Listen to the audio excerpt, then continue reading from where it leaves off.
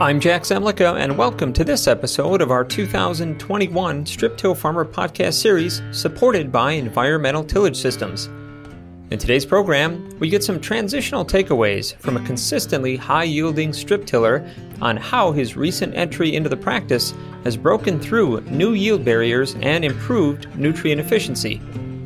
If this is your first time joining us, I'd encourage you to subscribe to this podcast series, currently available in iTunes, the Google Play Store, SoundCloud, Stitcher Radio, TuneIn Radio, and Spotify. And a reminder that by subscribing, you will be able to get an alert when upcoming episodes in this series are released. Thanks again to Environmental Tillage Systems for their support of this podcast series.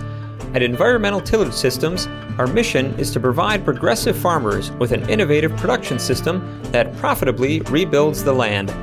Contact ETS to discuss how the Soil Warrior can improve ROI on your farm at www.soilwarrior.com. Well, shattering yield barriers is part of David Hula's DNA. The Charles City, Virginia farmer is known for his record-breaking corn yields, but the results are not based on repetition. Rather, it's David's willingness to embrace change and accept the challenges of adopting a new farming philosophy. Starting in 2018, the longtime no-tiller began transitioning corn acres on his operation to strip till, seeking more consistency in early emergence, targeted fertilizer placement, and yield growth. In today's Strip Till Farmer podcast, part 1 of 2, supported by Environmental Tillage Systems, David analyzes the operational challenges, economic gains, and growth potential of transitioning to strip-tilled corn. I'm the third generation here at Rimwood Farms, and we're located in Charles City, Virginia. So if you had a big map, we would be about 60 miles from the Atlantic Ocean along the banks of the James River. And a little history lesson as well is back in 1607, we know what happened then. Captain John Smith brought several ships up the Chesapeake Bay and landed on Jamestown Island on the James River. And they lived there for a little while there on the island. And then in 1609, they started farming some ground that is called Mainland Farms. And it is the oldest continuously farmed ground from the Western civilization. It's been cultivated every year since 1609 in different capacities. And I'll tell you, we've come a long way from digging a hole, putting a catfish down in it, and then putting 4 kernels of corn on top of it. And that was how they were producing maize. We've been fortunate enough to farm that for many years, and their tillage practices have changed a great deal over the last several decades. Here at Rimwood Farms, like I said, I'm the third generation. I've had opportunities to farm with my late granddad and my dad, and I have 2 brothers that I farm with, and I have a son. And then the next generation, I got a 2.5-year-old grandson now. And boy, there's nothing any better. Anybody that's a grandparent can appreciate that. So when we think about what's going on at Rimwood, a lot of folks are asking, Dave, what's crop look like? So it's not often when I'm giving a presentation, I'm sitting here in the office. So this is a little new to me, just like it is for y'all. And looking at our crops, part of the country's had a really good year. We have had a very stressful year. I was telling Jack a little while before we got started, probably 5 to 10% of our corn is going to be 0 bushels. And then there's about 40% of it's going to be from that 50 to 80 bushel range. And then we have irrigated corn, and we'll have some yields there in the middle. So we will have a very good conversation, and we'll be dependent a lot on our crop insurance. But back in right after the Commodity Classic, Caitlin with the Environmental Tillage Systems group that produced the Soil Warrior said, hey, Dave, do you think you'd be interested in talking at the Strip Till conference? And I thought about that for a second, and I'm like, I don't know. I might lose my invitation to speak at the No-Till conference because we've been a continuous no-tiller since 1986. We started with a 7-foot Lilliston drill. Years before that, we were no-tilling some corn and soybeans in the early 80s. And then thinking back, my dad and I went to land-grant university there at Virginia Tech and spoke with a couple of the key small grain producers, both Dr. Dan Brand and Dr. Mark Alley. And my dad asked them if they thought no-till wheat would work in their system because their their traditional rotation is corn, the small grain, and then double crop soybeans behind that. And their corn was no-tilled. Their soybeans were no-tilled behind the wheat residue. And we wanted to incorporate our no-till small grain. Because prior to the 80s, we were like the Midwest. We were plowing our cornfields. We were plowing our small grain. We were plowing after small grain to plant our soybeans. And when you think about, what time at your life cycle did you really want to farm? And I remember riding on a 4030 tractor, open cab, just had a hood on it. And I was riding on the wheel well while my dad was planting corn. And I bet I wasn't 6 or 7 years old, maybe 8. And he was using a 7000 John Deere planter. Planting corn, had the row marker falling out. Now, this is unusual. It was a 7-row, 27.5-inch planter, which is way different from what we had back then because most everybody was 36-inch to 38-inch. And my late granddad bought a combine, and he said, you know what? I think we could narrow these snouts up and have 7 rows as opposed to 6 rows. Then they figured out how to do their planter, and they started with a 27.5-inch row planter after they went from the 36 or 38 prior to it. But I'm riding on that wheel well, watching my dad plant corn, and I was just mesmerized. And at that point in time, I realized I wanted to farm. And after going to school, attended North Carolina State University, did 4 years, got an undergraduate in agronomy, and then came back to the farm. We know how tragic and how dangerous a farming operation is, y'all. But my dad had a brother, Marvin, and he fell off a grain bin back in February of 1985 and passed away. So I came back to the farm, worked for a while, and then I met Miss Sandy. We got married. But before, I wanted to make farming a lifetime commitment. Just like my dad and my uncle, they both left the farm for a little while. So I left and had an opportunity to work with the Chesapeake Bay program with the Division of Soil and Water Conservation as a nutrient management specialist. And during that time, I realized that the good Lord gave me 2 ears and 1 mouth. And I'm working with all these great farmers, and a lot of them I remember them very well. Ronnie Russell in Middlesex, J.N. Mills in Hanover, and just a lot of good growers, the Tollivers in Essex County, and then of course my dad and neighbors. So I'm listening to all these growers and learning from their successes, helping them develop nutrient management plans, tillage management plans. And then over time, I decided I wanted to come back to a farm. And then, I don't know how it works well in the Midwest, but we figure it takes about 1,000 acres for a family member to have a decent lifestyle with some support staff. So I found some additional acres in another county and brought it back to the farm and been farming ever since. And like I said, my son's working with me, 2 brothers. We're cultivating around 4,000 acres, and most of our small grain and soybeans are for seed. My dad's still living, so I get to run a lot of ideas by him. But then also we've incorporated some irrigation. Probably 27% of our acres is irrigated. And this year we wish we had more, but unfortunately we don't. So we're just working with what we have. But back to the story about the no-till, incorporating continuous no-till. My dad asked those folks at the land grant there at Virginia Tech, what do you think about no-till and weed into corn stalks? Well, their big concern was, of course, the vomitoxin or scab as the corn stalks decay and then you get that disease.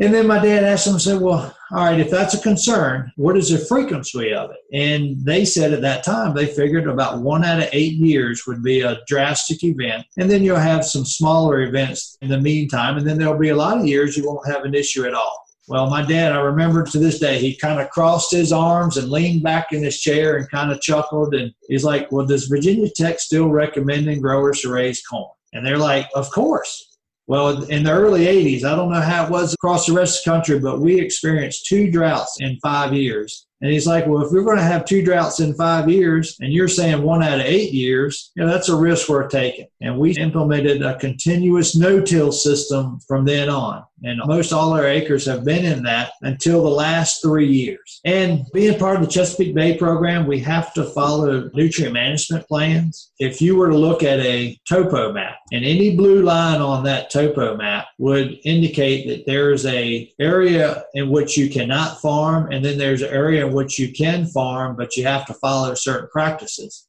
And they first delineate 100 foot from that blue line on topo map. And if you implement a conservation plan, you implement a pest management plan and a nutrient management plan, you can shrink that border up to 25 foot of that blue line. In doing so, that's kind of forced growers to understand the value of nutrient management. Today in our economy, we can't afford to over-fertilize. We don't want local folks to think that, hey, we're just pouring fertilizer on. I know there was a potential politician saying, well, planting corn's easy, raising a corn crop's easy. You just dig a hole, plant some seed, put a little fertilizer and water, and it's done. Well, we know that raising crops today is a lot more intense. And with that, Chesapeake Bay, and don't just think of the Chesapeake Bay as being a water quality issue. Think about how the whole United States is starting to look, because the Chesapeake Bay is ground zero for water quality. And we've had great successes on cleaning up the rivers, the streams, the tributaries of the bay. I remember as a kid, they were much more polluted. And today, unless we get a hurricane or some major events,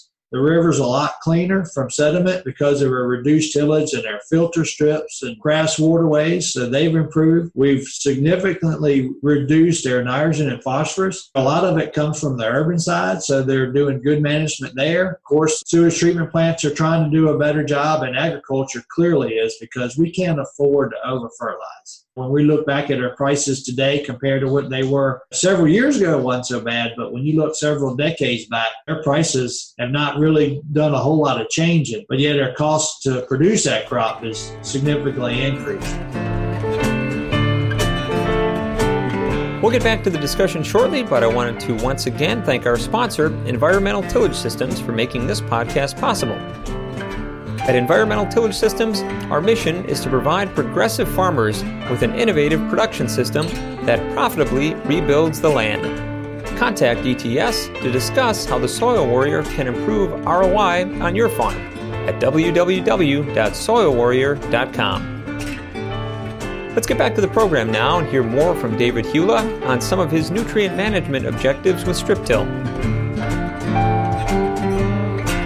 How many of y'all remember the late Francis Childs? And if you remember him, and if you ever had a chance to hear him talk, for the younger guys or those that are new into farming, Francis Childs was the first man that I know of to grow over 400 bushel corn. And he went around the country and gave a lot of presentations. And I remember sitting in the front row, and I'm a Southern Baptist, so I prefer to be in the back. But I was sitting in the front row, and I had a notepad and a piece of paper, and I was ready to write down what fertilizer used, what rates, what corn hybrid to plant, what fungicide or what insecticide, what populations, what tillage. There was something tangible that I wanted to write down. And he had if I recall, it was either a 13 or 14 point plan to success. And the number one thing on that plan was you had to have a positive attitude. And boy, I just sunk in my chair. Because I'm like, where in the world do you need a positive attitude to grow corn? I can tell you what you need to have to grow corn. The good Lord's got to bless you is number one. Number two, you got to have Pioneer seed. And number three, you got to have green paint. You got to use John Deere equipment. Well, we realize that it's much more than that. And I know what Francis was saying. Francis was saying you had to be willing to change. Because we all know what the definition of sandy is. And if you continue to do the same things that you're doing, you really can't expect a different result. You may change a hybrid. You may change a little tillage equipment, tillage applications, or change a little fertilizer, but you're not going to do any drastic changes or improvements. So it's a system. And that's what Wrenwood has developed. We developed a system. So we went from conventional tillage in the early 80s or before, and then in the mid 80s, we switched to continuous no-till. Now, we've had great successes, y'all. I mean, the good Lord has really blessed us. We've learned a great deal. We've partnered. It's nothing that I know that I don't have a silver bullet. We've been able to pick and choose. We have a whole team of folks. Paul Bodenstein, our agronomist. Jimmy Ward, part of our Nutrien Ag Solutions group. I mean, that's our fertilizer supplier. And then we get into BASF chemistry for fungicides and then insecticides. And then we start dealing with other fertilizers, specialty products, and equipment. Irrigation monitors, John Deere providing us with some sprayer equipment. Now, when I say provide, I know most people say, well, hey, Dave, you've had some good success. So, and if I had all that free equipment or somebody was paying my bills or getting free seed or free fertilizer, y'all, I write the same checks y'all do. So we may get a little bit of seed to try, but other than that, I'm buying green paint. I'm buying crop protection stuff. I'm buying fertilizer. So Those folks that think it's all free, I would surely exchange some of the bills that I have for some of the bills that they have, because there's probably no difference just based on acres. But when Francis talked about positive attitude and us would be willing to change, one of the things that we started doing was I was talking to folks across the country, and some of them were talking about strip tilling. And a good friend of mine, Mr. Brent, who used to be with Pioneer, he transitioned and switched occupations and started working with this environmental tillage system. They developed a Soil Warrior strip till machine. And he gave me a call and said, Dave, you going to be traveling anywhere? And I said, yeah. And I told him some places, and we got hooked up. And Brent started talking to me about this strip till piece of machinery. I said, well, I'd probably be interested in trying it, not really knowing what we would be looking at. But when I'm looking at making changes, I look at how can I improve my bottom line. And when I talk about improving yields, you can improve yields. I can tell you some things that would be very expensive, and it may give you 5-10 bushels, but it's not giving you that ROI that you want. And when I talk about, well, how am I going to influence yield? Or when I share with my agronomist, hey, man, we just picked up 27 bushels. My agronomist Paul is going to say, all right, how'd you pick it up? Because there's only several ways in which you can influence yield. And the way we take your grain and sell it, when you go to the granary, what are they paying you for? They pay you for pounds, first of all. And then how can you create more pounds? Well, it's based on numbers of kernels. Now we're focused on corn now, but it's based on the number of kernels on the ear. And then, so how many long? When can you influence that? How big around the ear? When you can influence that? And how heavy the ears are. When can you influence that? And then it's easy to influence on how many ears you have out there, unless you have a drought like we have, because we have a lot of corn that's got tassels but no silks. And we just have been that dry until last Friday. We were blessed to have 1 inch to 2 inches of rain, but most of our corn was already past, it's done. So how can you influence yields, and where can you do that? So that's one way to where you can improve your bottom line. And then the other is where else is either saving money or being more efficient with your time. So when Brent was talking about this strip till rig, first of all, I'm thinking about, all right, now we're looking at tillage. Well, Brent, we don't do any tillage, and we're doing fine. We're getting good stands. We're getting good emergence. We're picking decent yields. So how are you going to help me on that? Well, Brent's like, well, here we can do this shallow tillage with the Soil Warrior. We're creating a band about 3 inches deep and about 7 to 8 inches wide. Now, our Soil Warrior has a trash sweep in the front, and I'm sure when y'all go to look at throughout this program, if you were there, you'd probably see a Soil Warrior, but you could go to their links and see, and it's the ETS, Environmental Tillage Systems Group. But we have the trash sweeps in the front, and then we have 3 no-till coulter blades, and then we have a mechanism to blow some fertilizer in it, and then we have a rolling basket on the back. And we can, not each row is individually, but sections are controlled. And where we have traffic patterns, we can put more pressure down where we have the pinch rows. And then in the wings, we can adjust the pressure. And I haven't tried going deeper. We really were just trying to impregnate some of that fertilizer in that band. Because when I first thought about the strip till, I'm like, all right, we're just working a little bit of soil up. He's like, well, no, you can also put in fertilizer. So now we're putting in fertilizer. And when I'm saying fertilizer, I'm talking about nitrogen, phosphorus, potash, sulfur, zinc, and some other micronutrients. Then we're also adding some other products. You can add like some humic acids, or you can add some other soil amendment type technologies. Well, the first year we picked a farm, I think we did about 600 acres the very first year. And we have a 12-row machine. We're planting with a 16-row corn planter. So we needed to be sure we lined up the rows. We were doing RTK, but then we also had implemented the implement steer so we could assure that. And they came down, helped us get the equipment set up. We put some fertilizer in it. We went out there and stripped. Unfortunately, we have not been able to strip till anything in the fall. All their strip tillage has been done in the late winter or early spring. And that's partially because we're so rushed on getting their crop out before a hurricane. And then second, we got to get our small grain planted right behind their corn crop. And then we're using a grain cart. So we're limited on equipment, we're limited on people, but then the weather turns south. And doing the strip till, we catch up in the wintertime, because then that gives us time to pull their soil samples too. And as we pull their soil samples, that's giving us a range. But then when Brent was talking about, hey, you can be a lot more efficient with your fertilizer.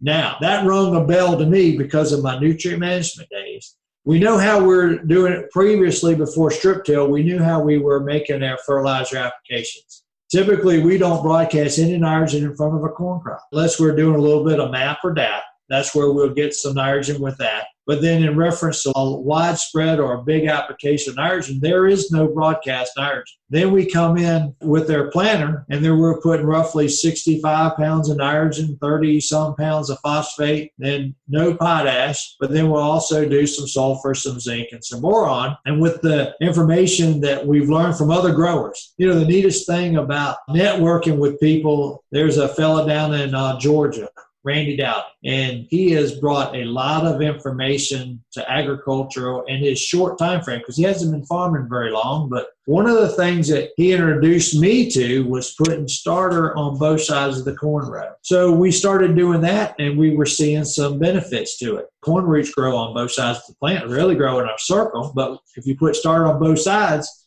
now we'll pick up a benefit there. And then we start side dressing our corn.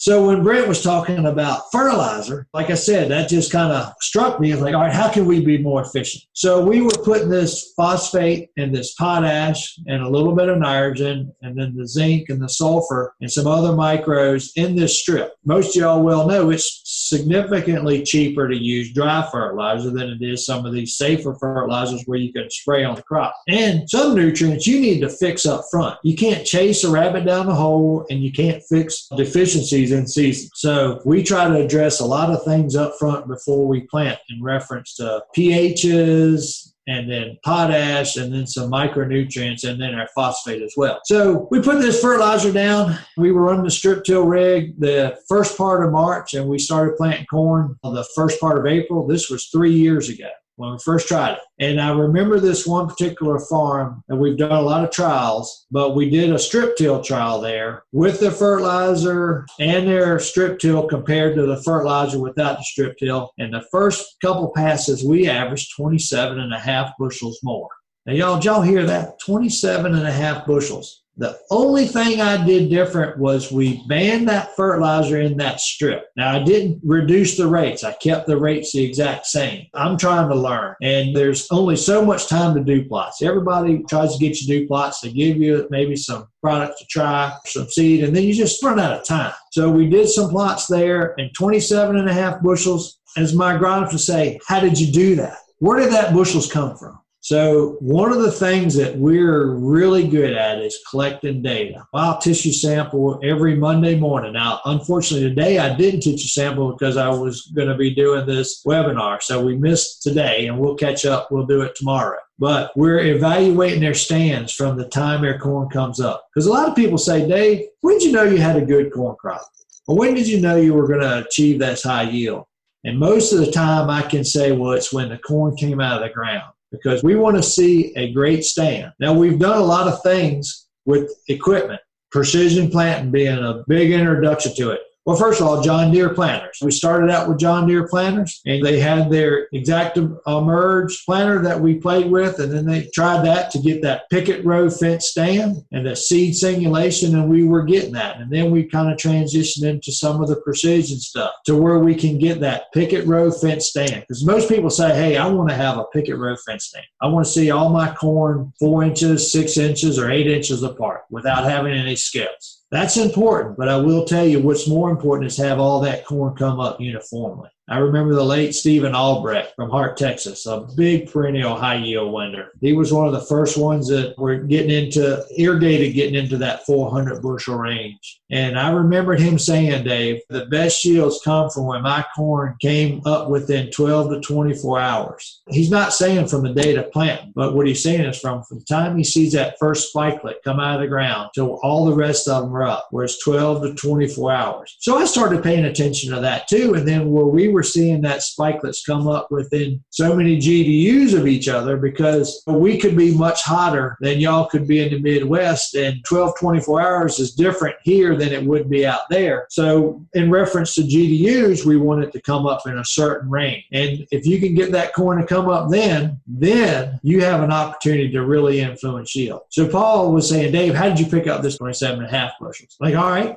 This is how we did. We got a better spacing. We got much better. And when I say much better, that's kind of hard for me to say because I thought we were doing a great job. Because previously, our corn planter, we don't have trash sweeps, but we'd have a no-till coulter. We'd run the hydraulic down pressure from Precision Planting, and we have the meters, and then we had Dawn curve time closing wheels. We've been running those since 95 when we first started raising cotton. John Bradley from Island Experimental Station introduced us to that. Then here recently, we've changed a lot of this stuff, but we had a very good emergence. Then when I look at where we had a strip till, we had a better emergence. I'm like, okay, now that's one way which we're influencing yield. And then the next way is how else could we do it? Was with the fertility side. This year we've done a lot of strips. We were kind of incorporating some and doing tissue samples. But I did a lot more this year to where we have some strips where we just broadcast all the fertilizer on top with the Soil Warrior. Just lifted it up, blew the fertilizer out. So we knew we'd have the same rate. Then we did a strip with 40% less. Then we did a strip with 100% the same amount of fertilizer. Then we did a strip till rig with zero fertilizer. And then we planted some without any fertilizer and no strips. And I want to say there's probably one more test. It's escaping me now. Compared to emergence. We got good singulation, difference in emergence. Then we were diligent in that we were waiting till conditions were right. We like to say we want so many GDUs in a 5-day forecast before we start planting. This year, we started out pretty decent, and then we kind of got a cool spell, and we stopped the planters. How many of y'all are going to stop a planter? Once you get started, you just want to keep going. But then we stopped the planter because we were waiting for conditions to get right because we know the value of that uniform emergence. Then we got started again, and then we stopped again. And then we finally finished up. But we noticed wherever we ran the strip till rig, we had more uniform emergence than where we had our no-till, even when we were waiting for conditions to be right. A much better seed bed preparation. There's no residue in the seed trench. We feel really good about that. But we're also doing a good job in our no-till environment. But it just enhanced. But what I was getting at in reference to the plots, we've been pulling a lot of tissue samples. And the first several tissue samples, I don't start tissue sampling until we're at that V2 to 3 stage. And then I know the V2 stage, we're not getting not much good data, but I'm still kind of pulling some samples. Then as it goes along, we were noticing, irregardless of what tillage system we had similar tissue levels, whether it was no-till, whether it was strip till, whether it was strip till with fertilizer and without fertilizer. Why do you think that was? We were still putting on their same amount of starter. We didn't deviate from that because that is the most important component that we can do when the planter pass is being made outside of getting uniform depth and spacing. It's getting that fertilizer out. So we didn't see a difference. Then after about 3 sets of samples, we started seeing a little bit of a difference in fertility where we had the strip till being higher with the fertilizer than without. Then we started comparing, all right, where we did a 40% reduction. So we were only applying 60% of the fertilizer compared to 100% of the fertilizer. Hey, we weren't seeing a big change there. So that's kind of got me excited. Now we're continuing to pull them. We're still collecting data. We haven't finished this season up. So hopefully if I get invited to be part of the Strip Till Conference in 2021,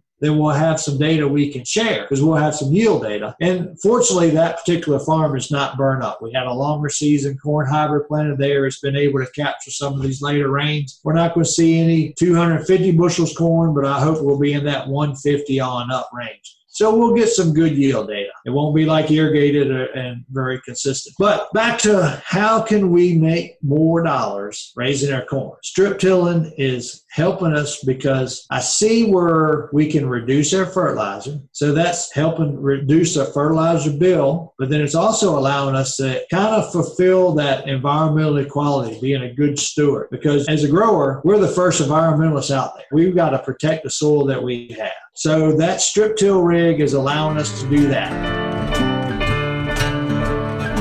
Well, thank you, David, for sharing some of your initial experiences and benefits transitioning into strip-tilled corn. And again, we'd like to recognize and thank our sponsor, Environmental Tillage Systems, for helping make this Strip Till Farmer podcast series possible. I certainly look forward to your feedback on today's program, so feel free to drop me an email at jzemlicka@lessitermedia.com or give me a call at 262-777-2441. You can also keep up on the latest strip till practices impacting your farm today by registering online at striptillfarmer.com for our free Strip Till Strategies Daily E-Blast. And be sure to follow us on Twitter at StripTillFarmr and on our Strip Till Farmer Facebook page. Well, I hope that you'll join us again for the next episode in our 2021 podcast series. For David Hula, Environmental Tillage Systems, and our entire staff here at Strip Till Farmer, I'm Jack Zemlicka. Thanks for listening.